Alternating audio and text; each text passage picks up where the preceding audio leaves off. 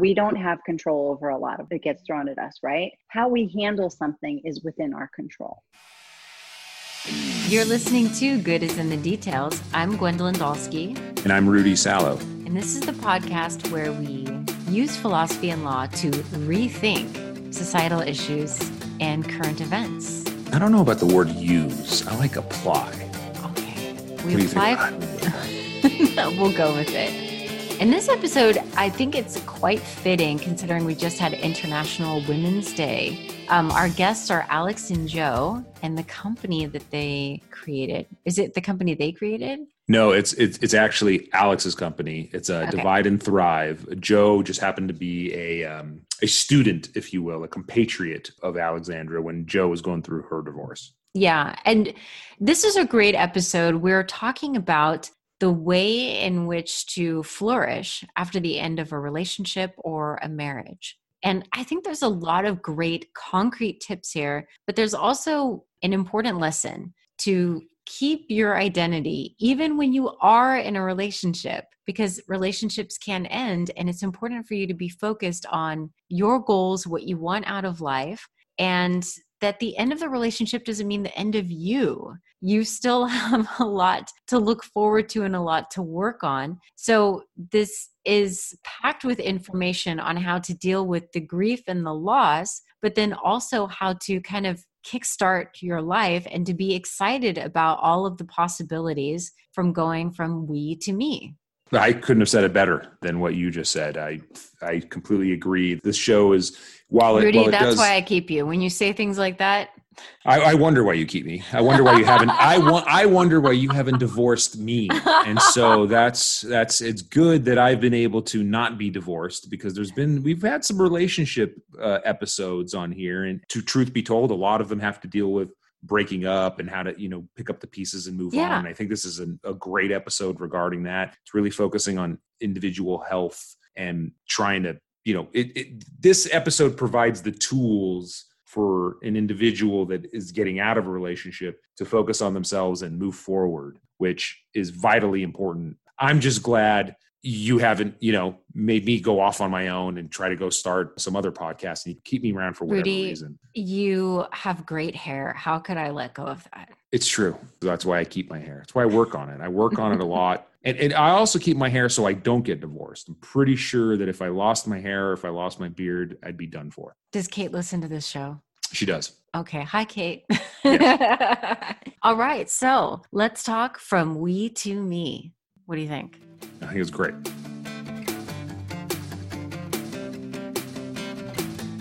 Alex, let's start with you. How did you get started in this system is it for women only for handling divorce?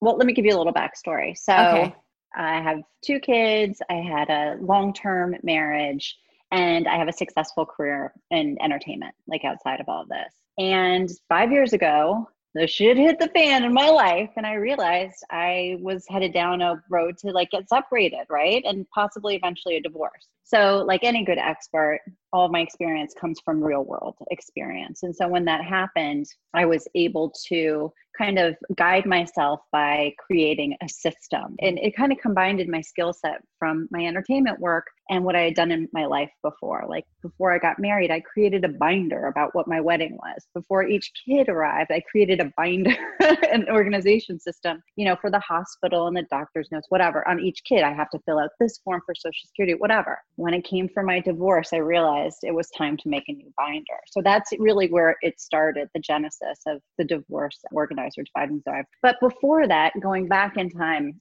initially when I did it for myself, it was great because you go through a big life change and think to yourself, where do I start? And I think most people face that, especially women who I've talked to when going through a separation and divorce. And by creating this organization system, it gives people a concrete place to start. And to me, that's been a joy. So it was something I did for myself. And then it became a buddy system where, I would meet Josefti in the real world. And she would say, and it's kind of like one of those things you're like, wait, you're going through a divorce? I'm going through a divorce. You're separate. I'm separated. And it becomes this like sisterhood in a way. Okay. And so then I would help guide people through, and I'd say, I did this to help me before I even talked to anybody, and it saved time and money. And it gave me some certainty at a time in life that feels really overwhelming and uncertain. And so that's where it came from. And then eventually one of the people I helped was my partner, Jenny Pithy. And, after guiding her through her split, what we realized is we really wanted to create a community for women to be able to share all the tips and tools that we use to go through and navigate splits successfully.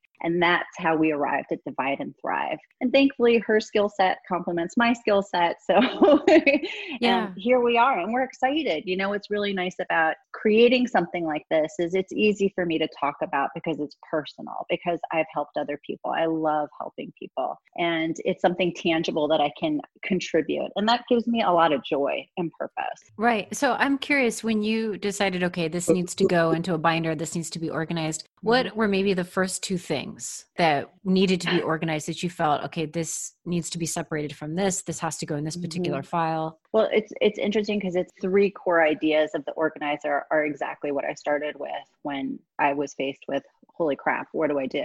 And the first thing, quite frankly, that I did was I sat down and I wrote a letter to my future self. And in that letter, what I articulated is what I wanted my life to look like in terms of I want to be doing lots of, X, Y, and Z that brings me joy, whether that's going to the beach or what have you. I want to live in this kind of a place with my kids, really specific things. And then I folded up the letter and I sealed an envelope and I put it away. So I set my intentions for my future, first and foremost. And secondly, it got me thinking about what are my goals going through a separation or divorce? Because we can really be easily kind of turned upside down by either the emotional component of it or the business component. And there's so many opinions when you go through the process. So I sat down and I really identified what was important to me. To me, that was making sure I have children, that their lives were as untouched and ruffled as possible. And that became my North Star. So that guided me through. So that was the first thing I did, which is also part of the organizer. The second was knowing what essential paperwork I needed to get together in order to have everything at my fingertips, whether it be taxes or what have you. And the third, which is kind of like the secret sauce, was I needed to really know the nuts and bolts of what it costs to live my life on a monthly basis. And so with those three components and doing my homework early, not only did it give me a sense of control over the process, it enabled me to move through the process of divorce and be more efficient so that when I was talking to somebody whose time I was paying for, I already had everything at my fingertips and was able to answer questions, as well as make decisions based on my actual life and factual financial situation. And I have to say it was a game changer. And for those who I've shared it with too, thankfully all the feedback has kind of been the same. It doesn't take all the scariness out of it. It doesn't change, anything about the emotional roller coaster of the first 2 years of any split, even the most amicable, but it gives you a great structure to be able to focus on something that is going to be to your benefit. It's still going to be tumultuous, but it's something to hold on to. That's right. Yeah. Have you opened the letter? Have I opened the letter? I have opened the letter. It's almost like having like a little rabbit's foot in a way that, you can rub every time you need a little extra luck, especially in those early years. I opened it more frequently, but now I'm living it. Now I'm living what that letter was. I would imagine that would be a healing and also an emotional thing, because to ask somebody to write a letter to their future self, then they're confronting a future without their partner. So they have to revisualize what their future will be. That's 100% true. And that's the thing, as I said, like there's a multi-leveled emotional component to this experience you're going through that just happens to also be a legal and business thing, right? So how do you honor and compartmentalize all three sections of that? And yes, your life will look different and different will be good. There's no one right way to do life. And we can obviously set out with the best of intentions and want something. And when it doesn't happen the way we want, there's a mourning period to it. And we have to honor that. But just because it's different doesn't mean it's a bad thing. And Joe, you work with finance, right? Mm-hmm. So, what are some of the financial issues that women come to you with or concerns? You mean specifically relating to divorce Yes, and separation? Yeah. Okay. Yeah. Yeah. Because you can only imagine there's a whole host of financial issues that an expert like Joe can address. But I'm thinking for women who all of a sudden they're going from, from one life, because all of that is tied to a lifestyle. Everything is tied to, what you want and then what you depend on. So going from that we to me, what are some of the emotional issues that are tied up with the finance and how to restructure your financial understanding? I think it does depend on each relationship, and perhaps stereotypes have become a little softer around this as we've gotten to our generation versus our parents' generation. But there are still a lot of women out there that leave the finances up to their husband, right? And just live their life. And whether that's because they're a stay-at-home parent or they're just too busy working their own career and they're just leaving it up to their spouse to figure out the finances, when something like this comes up, a lot of times they're just in shock and have no idea what they pay for a mortgage. They don't even know if they have one. And it's extremely overwhelming to figure out all of a sudden, like, oh my gosh, how much is my life? How much does my life cost? And actually, Alex and I met because I became her financial planner, but she ended up helping me organize for my divorce. I'm a financial planner, but divorce is a special animal. And, she really helped me figure out what was important to organize. Now, because I'm in finance, I wasn't scared by the tasks she gave me, but I could see how it would be completely overwhelming and scary to someone that doesn't look at bills or take care of any of that stuff on their own. Yeah. Just to pick up on what Josefti was saying, it's so funny. It's like the three things that you don't want to hear from someone when they're entering into this, when you ask them questions, and especially you don't want them to say when they're paying for someone's time is, 1, I don't know. 2, my spouse took care of that. And 3, I didn't think it was important. So by taking the time to do your homework before you get to that point, to answer those questions, to educate, doesn't matter what it was before, doesn't matter what your roles were. Even if you worked full time, if you didn't, you were working full time at the house. You just weren't paid for it, but it's valuable. Mm-hmm. Now is the time to start fresh. And now is the time to educate and move forward and be able to make good decisions. You sleep at night knowing every nook and cranny detail of your life. Look, we don't have control over a lot of what gets thrown at us, right? How we handle something is within our control. How we handle what's thrown our way is the only thing that we can handle with certainty. And that applies to divorce. And again, going back to the fact that it's so intertwined with an emotional aspect to it. I want to be able, and with Divide and Thrive, to really be able to guide people to take care of both sides and to make sure that they don't overlap. So one doesn't kind of influence the other. Keep them separate, absolutely paying attention to them, and just move forward. 2 questions on this point. Joe, I'm curious, when you do talk to women who have the answer of, I don't know. I don't know if I have a mortgage. I don't have access to the bank account. I don't know anything. Let's say they have a husband that is, because of the divorce, because of a lot of reasons, is refusing to give her answers. Like, what do you tell them? Like, what options do they have at that point? I mean, I can imagine some of the legal options that they have, since they, especially if they're in California, community property state, they own 50% of everything. So they do have rights, but really, like, how do you direct them to get that knowledge if their partner is roadblocking them? I mean, thankfully, I haven't had too many examples of that. But for example, if the mortgage is in your joint names or the bank account is in your joint name, like, you can go to the bank and get the information yourself. So that's one way to do it. I think, again, depending on your soon-to-be ex-partner, if they're somewhat reasonable, you can talk to them from the financial perspective. Like, hey, if we can organize, this is going to be cheaper for both of us. That worked for me. So there's different techniques depending on the situation. I guess what I'm worried about is what Alex was just speaking to before is, sure, yeah, you do need to separate the emotional aspect of it. What if your partner can't? What if they're an emotional mess? What if they're a ball of rage? And you literally don't know. Okay, maybe you have one bank account in your name, but what if there are a bunch of other bank accounts that are out there and maybe the mortgage isn't in your name? Like, I'm just curious, Alex, if you've ever come across that. I know that's kind of a nightmare scenario, and hopefully that's like a rare case, but I can't imagine that's that rare. I do feel like some partners are kept in the dark, either on purpose or for whatever reasons. And like, I feel sorry for anybody that's going through this, but the ones that truly have no idea how they're going to pay a bill, that's got to be daunting to them.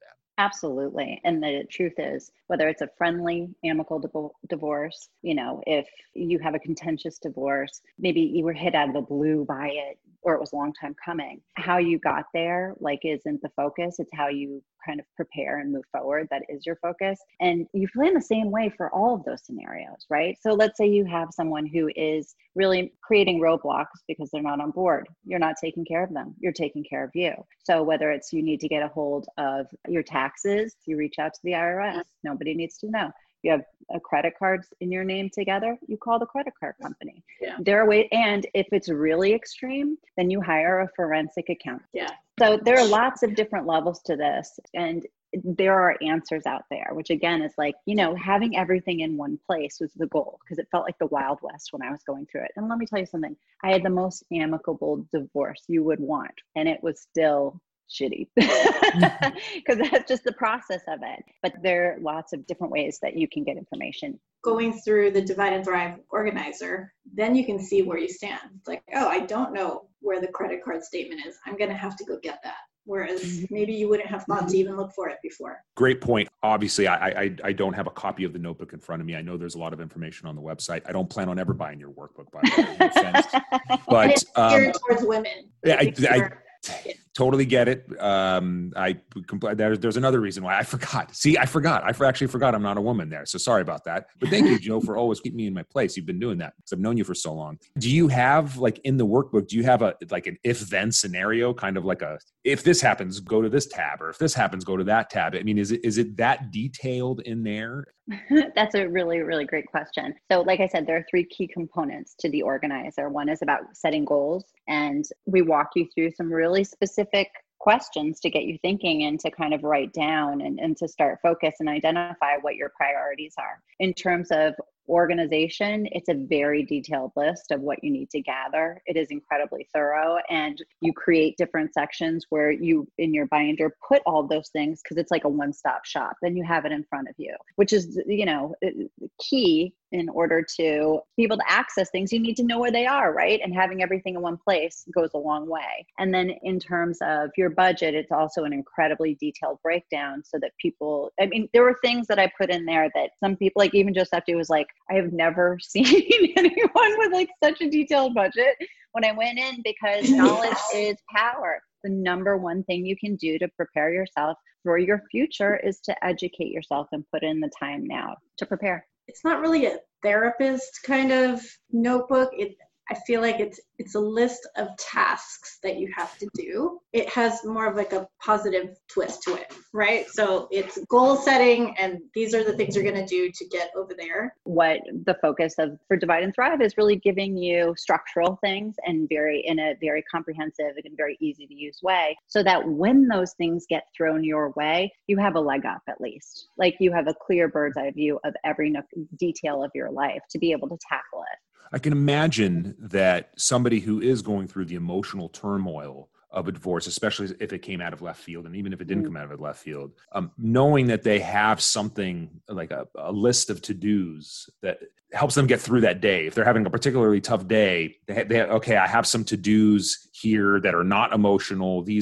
I'm building out my future and taking every single step day by day. It's got to build up that confidence that they're going to get through this. While it might not be emotional, building that confidence of getting stuff done is invaluable, I'd imagine. I'm sure you've probably heard that before from some people. It's true. And it's funny when you say that. The thing about divorce is, some days are much better than others. And some days you have to really, some days you might feel overwhelmed and think, this is going on forever. When is it going to end? So being able to have these concrete, steps to take helps you kind of celebrate the small victories, right? I checked off 3 things on the to-do list this week. That's great. The other thing is we don't just stop our lives and get a divorce. So we're juggling careers, we're juggling kids, or we're juggling school, or we're taking care of sick family members on top of it. So to have something that kind of lets you go a little bit on autopilot and guides you, it's such a helpful tool, because nobody can stop and everything and just devote 100 hours to this one act of divorce. I think there's still a cultural or societal idea that lingers that that when you identify as having been divorced, that there is a judgment or that you did something wrong or that there's a failure? How do you have, which I'm saying that I think that that's what it is. I am not endorsing that view. I think that that's a terrible view, yet it's still there. How do you help women, how do you help women through that, through knowing that they are now in the world, not just, without their partner and not just with their own goals, but as divorced? That's a great question. Thank you. The truth is, in my experience of anything in life that gets thrown your way, people's reactions generally tend to be a reflection of where they are. So, I had this post that I did, which were like, here are some various reactions you're going to get to the news if you're divorced. And so one is like zombie apocalypse. You're patient zero. If this person even talks to you, they're going to catch it. Another was, oh, you poor sweet thing, I'm so sorry. They want to infantilize you. You're powerless somehow. Thankfully, more often than not, what you're going to get is people saying, I'm really sorry to hear that. How can I help you? And so it's something that I coach people with all the time and just say, remember, all you have control over is how you process your news of divorce, how you move forward. How other people digest the information and how they react to you, that's out of your hands. And that's not yours, that's theirs. That's good advice. This is just a question. Why on forms, like when you go somewhere, like let's say you're seeing a new physician and there's that checkbox, married, single, why is divorced on there? Because isn't the whole point of the divorce that you are no longer, like, I just want to know why that question is there. That is such a good question. I think of it every time. What relevance does it possibly have? You're no longer, that's the whole point, is that you are no longer related to this person. Maybe they're looking to date a divorced lady. I don't know. I was just applying for car insurance the other day and it kept asking and I couldn't figure out, does that make me more likely to hit another car? Why does it ask that?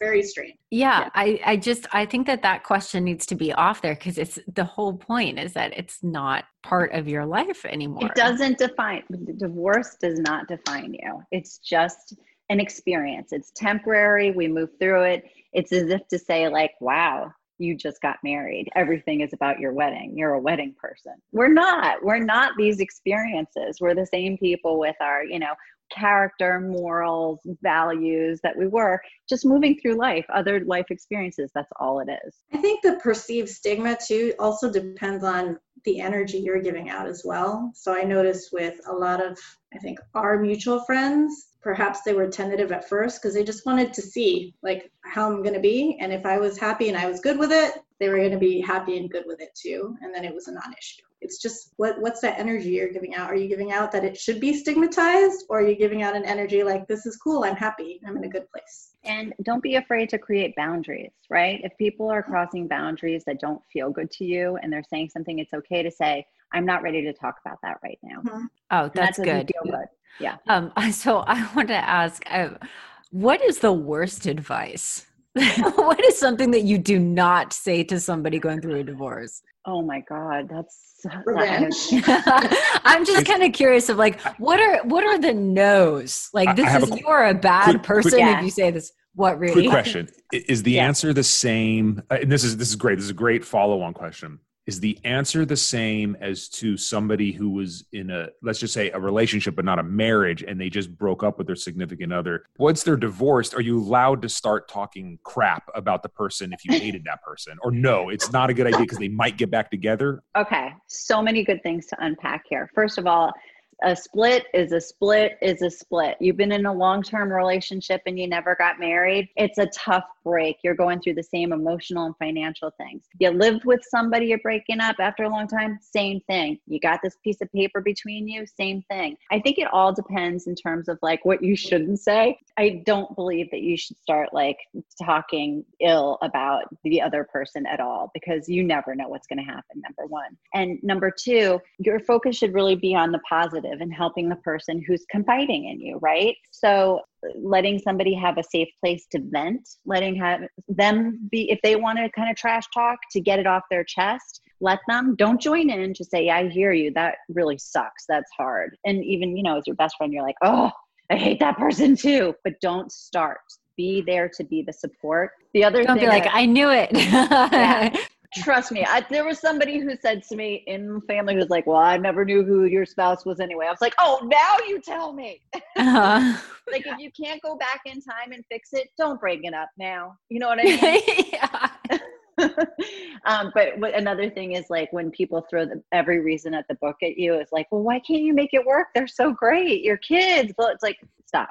This is happening. If you can't be a supportive person for that person who's confiding in you, zip lele. Mm-hmm. Let me just ask, is another not good thing to say, hey, that's Rudy, are you writing this down? I hope I want to see you taking notes.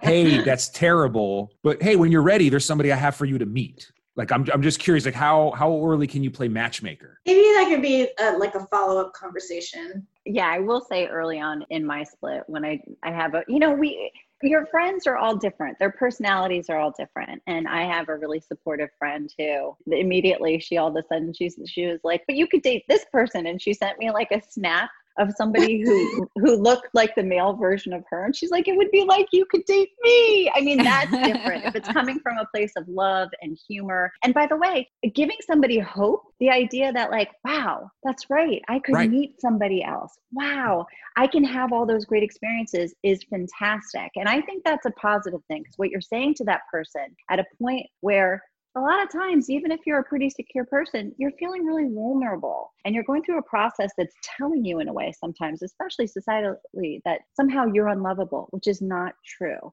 You're valuable, you're lovable, and you have a bright future ahead. And if somebody wants to line up a date, please tell them. Good. Okay. I thought that was the case. I didn't think that would be a negative thing. I thought that really should be negative, but just maybe not push it, right? Just like, oh, I know somebody. I think that would be good for you. Just let me know when. Yeah.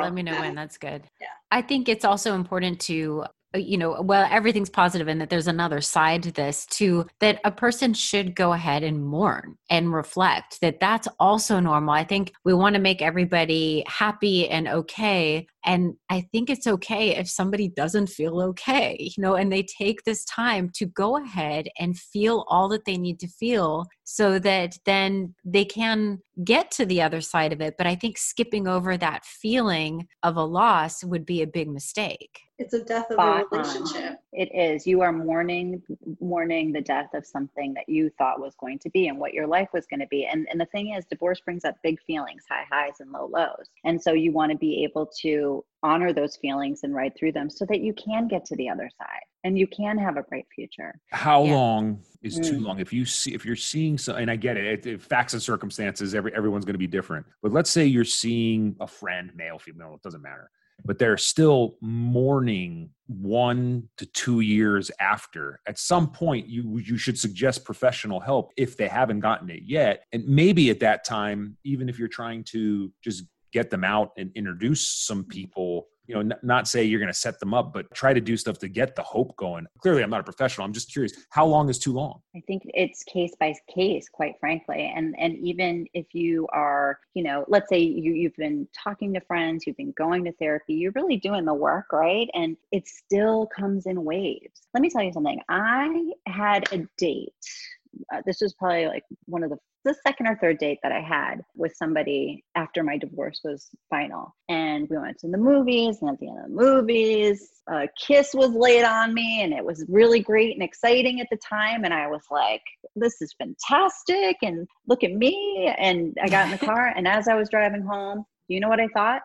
Damn, it would be so much easier if I was married. Oh. I even had a great time. I had the potential to enjoy myself. It just comes in different ways. Did I go home and say, oh, I don't want to date? No, you push through, but when you're ready, and you just have to honor whatever phase your friend's in. I mean, if somebody really needs help and isn't moving forward and they're kind of like stuck on these very destructive ideas, it's usually the focus is outward then. And then you want to absolutely be able to say, hey, I think maybe you should be talking to somebody else about this because I care about you. And I know that this situation, this isn't all you are and all you can be.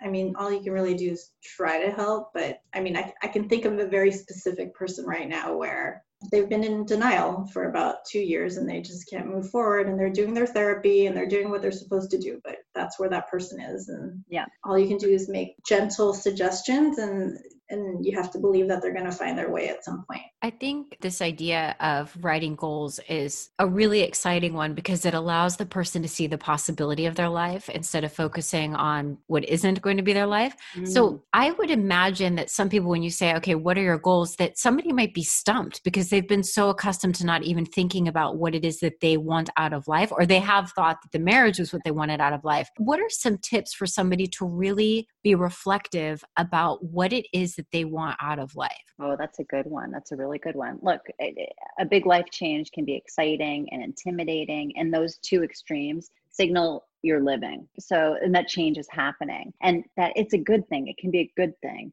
Try not to fight it, be open, push through fears, take time to sit with yourself and pinpoint if you are having big fears. What is the root of that? Is it because I'm afraid that I really want to be in a romantic relationship and I want to be in a committed relationship that's a priority to me? Is it that I'm feeling insecure about my financial future or maybe where I'm going to live? Try and pinpoint exactly where it's coming from. Number one, that's how you start to slay the dragon. Don't fight it. Be open to it. And it's okay that things don't work out the way you plan. That's life. We have to learn to roll with it. And the biggest tip is to view it as an opportunity. You are now at a point where you get to write a new story how you want to write it. And there's no one way to do life.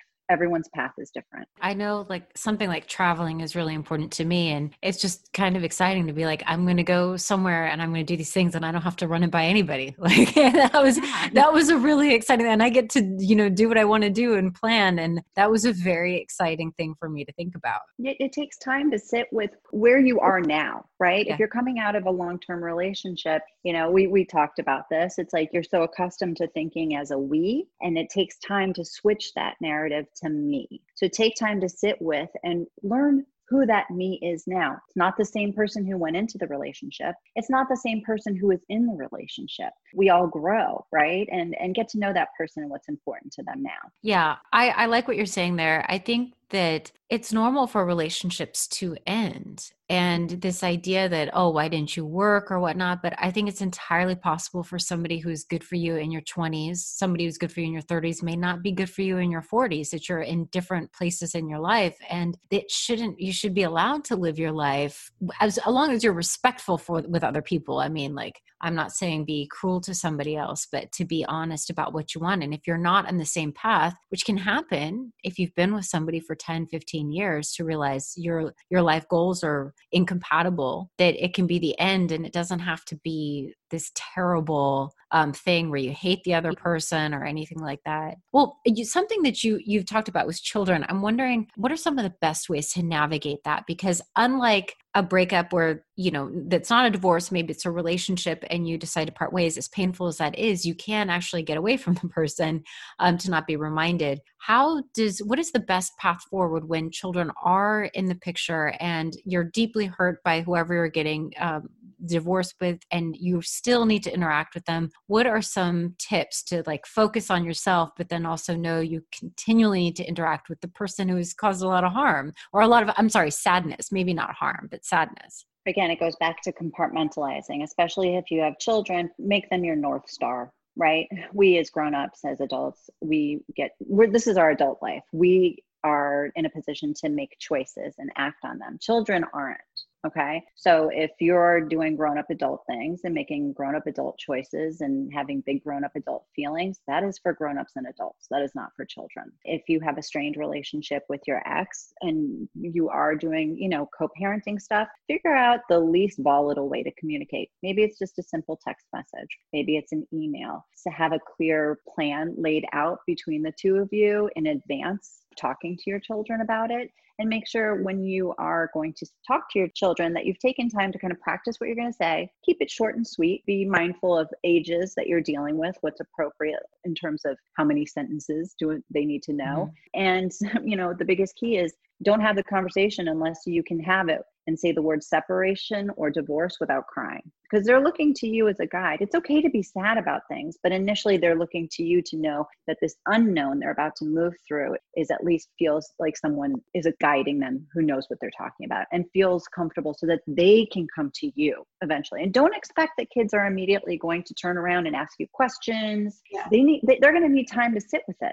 And it's going, how they react to it is going to manifest in lots of different ways. Sure, if you have an older kid, it might be a quick conversation. You might never hear anything about it. If it's a younger kid or even an older kid, you could hear a tantrum, right? Give them time and let it be safe. But just remember, do adult things and make adult choices. Children should not have to suffer through those. Keep them separate, protect them. I mean, I think having, to the extent that it's possible to have a unified front when you bring it up to the kids, I think that's ideal. And then, I don't know, for me, I think just having that agreed upon structure going forward is helpful, because you just have to stick to the structure.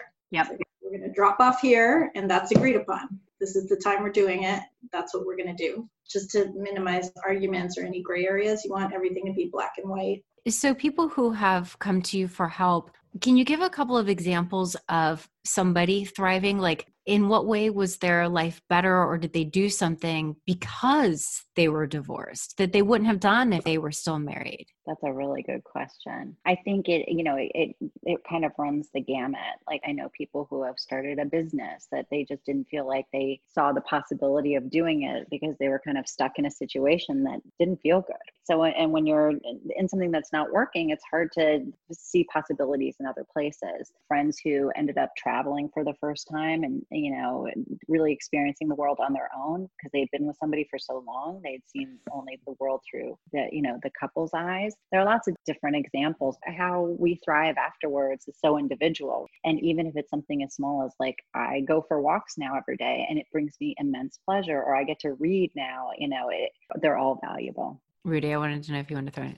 Sorry, no, I don't have anything constructive to add. It was literally going to be an eat, pray, love joke. I was just curious if I haven't even seen the movie. It was just, is that like something? It's not that good of a movie. It's not. I'm not saying I haven't seen it. I was just, not constructive. So that's why I just kept quiet and muted myself. So I'm going to go back to doing that. That would be an example, though, of somebody. I mean, it's not a good film, but it is an example of where the person was able to realize like that there were all of these experiences and just an enjoyable way to be in the world that was because they were no longer married. And I think that it takes some time, like I said, sit with the sadness. It's okay to be sad. It's okay to mourn. But on the other side of that, the whole world is open to you. Because it's not chartered territory. There is no path. You don't have to run anything by anybody. You can do what you want. And that can be very, very exciting. Just on a simpler level of that movie, you just have time to get to know yourself. Like, who are you, right? What do you enjoy? What do you like doing? What are you thinking about in the silence now that you don't have to talk to someone else in the house? Like, what is there to think about? Do you want to sleep? Do you want to meditate? Do you want to watch TV? It's really interesting to just learn these things by yourself. So the movie's not that bad. I mean, I'm hearing positive things from the both of you about a movie that I haven't seen. I mean, I haven't seen it because number one, I haven't seen it either. I'm with you, Rudy. I haven't seen it. Thank you. I liked Under the Tuscan Sun. That was a good one. Oh my God. Yeah. Well, actually, this is really funny. I think we should talk about some great movies that have divorce at the center of them. I'm going to do my quick list, really. And then I want to hear what everybody. So we got Eat, Pray, Love, which I need to still watch. And I love pizza. I don't know why I haven't done it. So more recently, you can have something like Girls Trip, where at the core, one of the women, it's, laugh out loud, funny, really great, very empowering film. Love, love, love. Or you have Under the Tuscan Sun, which is like, oh my God, come on, immediate vacation. One of my absolute favorites is Enough Said, the film that starred James Gandolfini and Julia Louis-Dreyfus, and Nicole Holofcener is the writer-director of it. And it's so grounded. They're so human and real. And it's a really fun one to watch when you're going through divorce, because it's about two people who are divorced and kind of, you're at a different point in life and you're trying to connect with other people. I highly recommend it. And of course, How Stella Got Her Groove Back. Yeah. Yeah. Hey, Diggs didn't hurt anybody. Oh my God, he's so beautiful. and First Wives Club classic. Oh, right. Yeah. I think, you know what?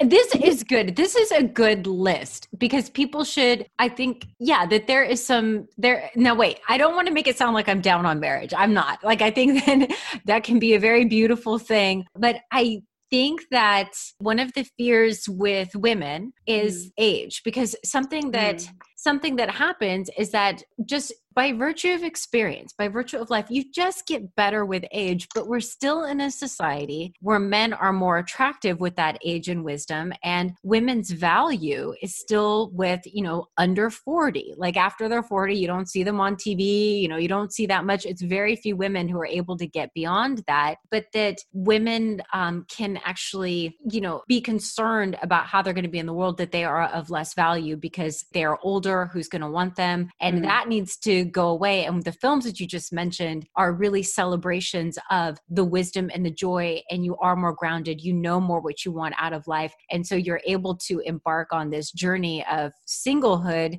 and then find what it is that you want in this other part of your life. And that's not to disrespect the marriage, because just because a marriage ends, that's why I hate the word failure, because there can be so many life experiences and so many beautiful moments that took place in that relationship. That does not mean that it was wasted or it's no good or, like I said, fail. I think it just ends and there can be this other part to your life. And I think that, like I said, I think with women, that might be a hang up, this concern about their age, who's going to want me, and all of that stuff goes away in those films. You bring up a really good point, and that there is, this stigma. There's still a little bit of a societal stigma, or maybe a self-imposed stigma somehow about divorce. So it's not like there's no pro-divorce. I'm not pro-divorce. I didn't get married to get divorced at all. But when life hands you lemons, you got to make lemonade, and sometimes a vodka lemonade. You know what I mean? So it's like, do the best you can with the cards that you're dealt.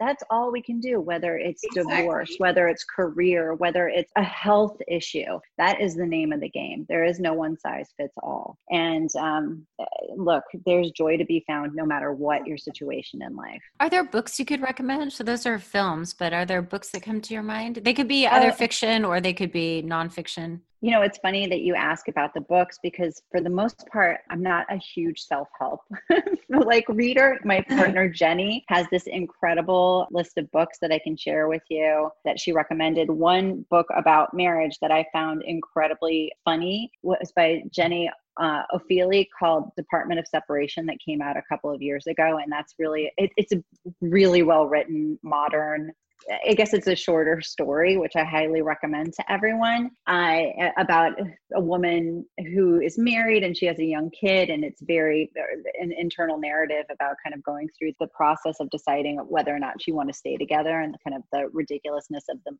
and mundane of the middle-aged ennui, if you will. So that's a good one to check out.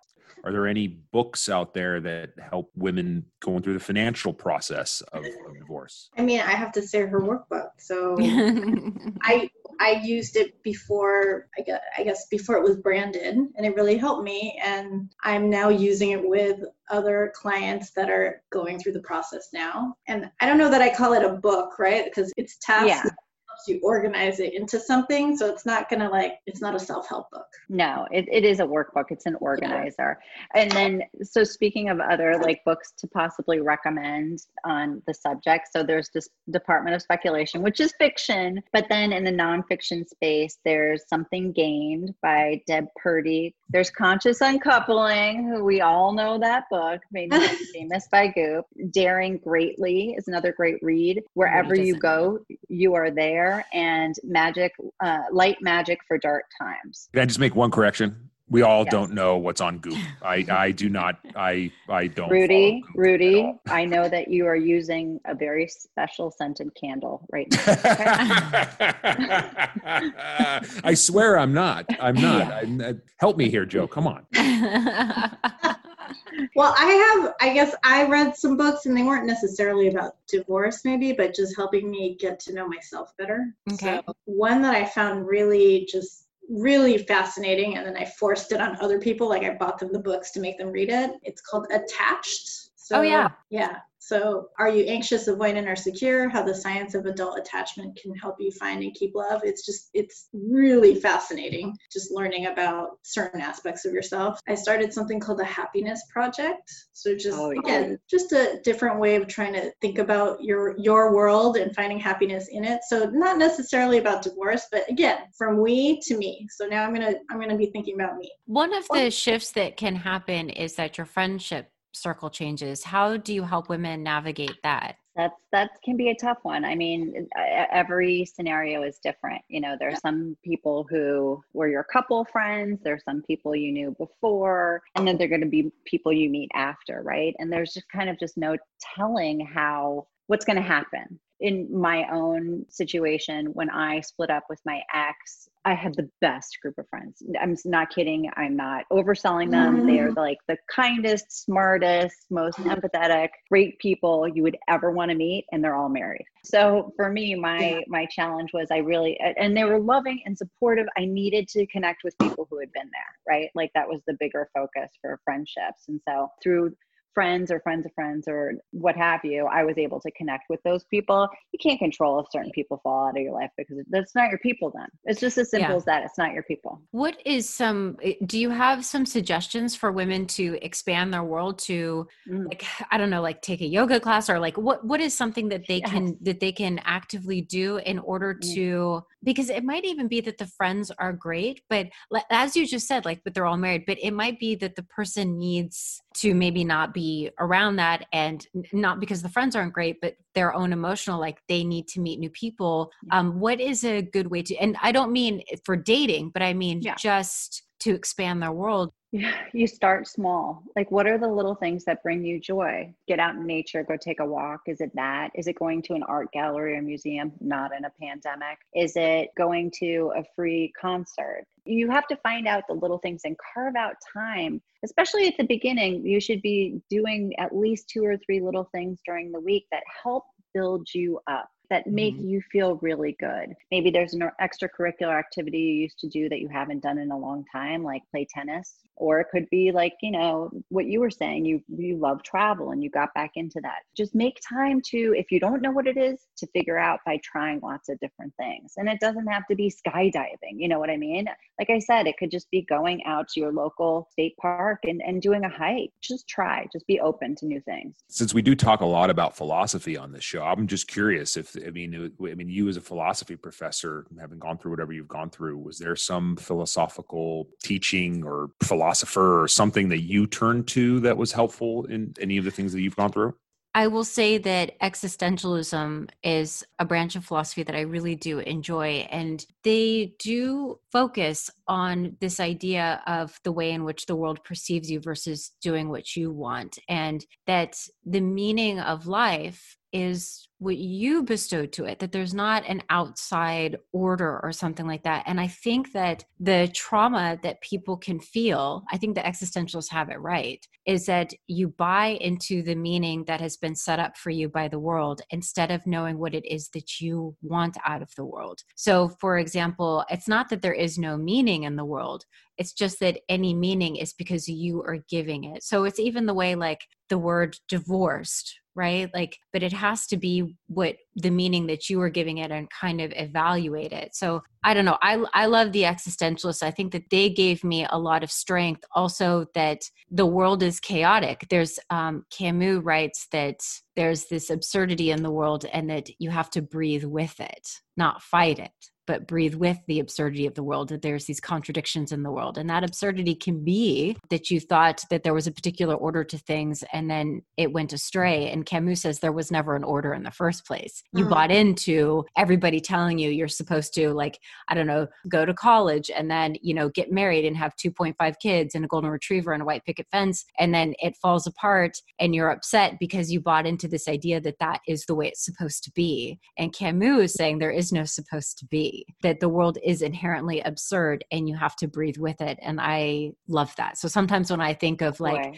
this isn't the way I wanted things to go, but then I think, but I have to learn to breathe with it, and then you can navigate. Because if you buy into the order, which doesn't really exist, you are going to be absolutely devastated by it's no longer being there. So you have to create the world for yourself. You're responsible for the world. You have to create it and put out in the world what you want to see. And if you're open, right, you're open to your current group of friends, whether they're your friends or shared friends, you know, people will refer other people to you. So my divorced friends are people that were referred to me. You got set up. I love it. Gwen, I love what you just said about the existentials. I couldn't agree more. It goes back to this idea of there is no one way to do life. Everyone's path is different. Your life can look different, and different is good. And that these are opportunities, right? It lets you be more alive, quite frankly. It's funny because I gravitated toward the Stoics a little bit more. Even though I loved everything you said, and just in the fact that in some of it, especially like Marcus Aurelius, this whole idea of like hold yourself to a higher standard, right? And let other people do their thing and be flawed, but just you have control over how you react, right? And how you move through this world, and to do it in a way that's connected to other people, to be empathetic, to be fair, to be just, and to be courageous, to be of service. Yeah. Well, on that, I think I want to wrap up by asking about this notion of paying it forward. So about your work, and, you know, what it means to you to not only have gone through this, but the meaning it gives to you to let everyone else know about this work and be a resource for other people. That is such a great, I love it. I love paying it forward. As I told you, like the story about me not having any friends going through divorce immediately. When I was going through my split and then connecting with somebody, I was so grateful to that. And then they were able to kind of share like emotional tips or their shoulder and their experiences, which gave me seeds of hope. It made me feel seen, right? And it showed me that there is another side. And so then I took that from that woman. And then when I met Josefti, I could give that to her. I could plant those seeds in her. And then in turn, she plants them, and I planted them in Jenny. And then she did. There's nothing better than remembering that we're all connected, and that being able to be collaborative and share our experiences to make people feel less in the dark about things by opening up ourselves to our vulnerabilities, what we've struggled with, is such a powerful and rewarding position to be in. It's the very essence of life, is to connect in that way, in my opinion, love and connecting with other people. It's important for that person that's going through it to just feel supported. So I felt supported. I felt like I could ask Alex stupid questions, and that just made me feel better already, knowing that she was there for me. And it's just a weird thing. They come out of the woodwork. Yeah. Don't be afraid to lead with the thing that is making you feel so vulnerable, because what you're ultimately going to find is other people walking in those same steps and feeling the same way. And the fact that we're a few steps ahead and we can help them, it's amazing. I mean, of course, nobody wants to be divorced, but if you can help somebody and that's the situation they're in, if you can help them be in a better place, why not? You can't unbreak a plate, right? You can't unbreak a plate. Thank you so much. I think that's a great place to leave off. I mean, this was just really inspiring and very exciting, and I really appreciate your time. Yeah, what a great resource, great work that you're doing. I love the positivity. I love, because, you know, when we say, okay, we're going to be talking about divorce and being on your own, that it's not this negative thing, but that it's just this world of possibility. And that's really exciting, your approach to it. Oh, thank you so much. It's been a wonderful conversation. I'm so glad that you invited me. Thank you so much. Thank you. Thank you, Jo. Thank you. All right. Have a good day. You too. Bye. Thank you.